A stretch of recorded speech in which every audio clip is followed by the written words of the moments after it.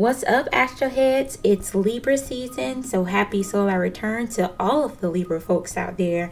I want to give you a few tips for the year as your season kicks off.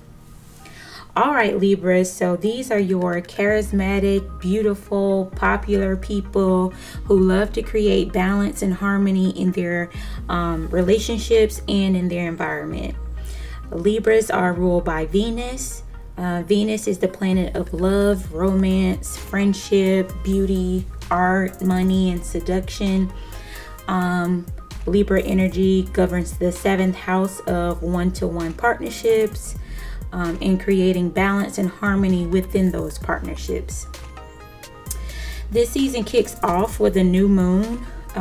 So new moon in Libra, which will bring with it an abundance of luck and love, beauty, and fairness. So it will bring an awareness to all relationship dynamics.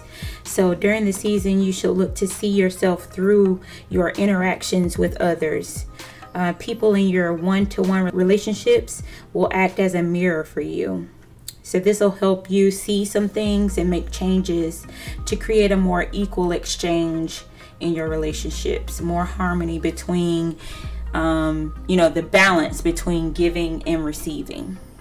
During this time, Libras, in addition to the sun being in Libra, Venus and Mercury at some point will be in Libra as well. So you'll have the sun, Venus, and Mercury in Libra at the same time.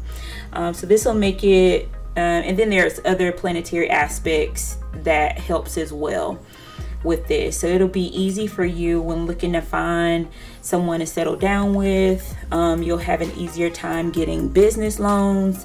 Just make sure you plan it out. Reach out to your friends in finance if needed to help you make the most of that business loan. Or if you have money to invest, talk to someone about that as well to find the best option that will pay off for you in the future. Or you may be looking to change careers. If so, just start looking for something. This is not, or it shouldn't be an overnight change for you. So just start looking, and then, opportunities will start to come your way. And then you'll probably see some good prospects that you'll make a decision on later in the last quarter of the year. So you can look for that.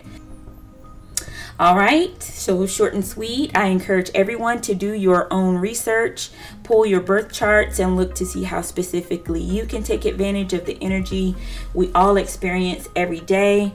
Start first with knowing your sun, moon, and rising sign. And then don't forget to check out the Charm Journal. It helps with setting goals and intentions under supportive energy. You can grab one at astroheads.net/shop.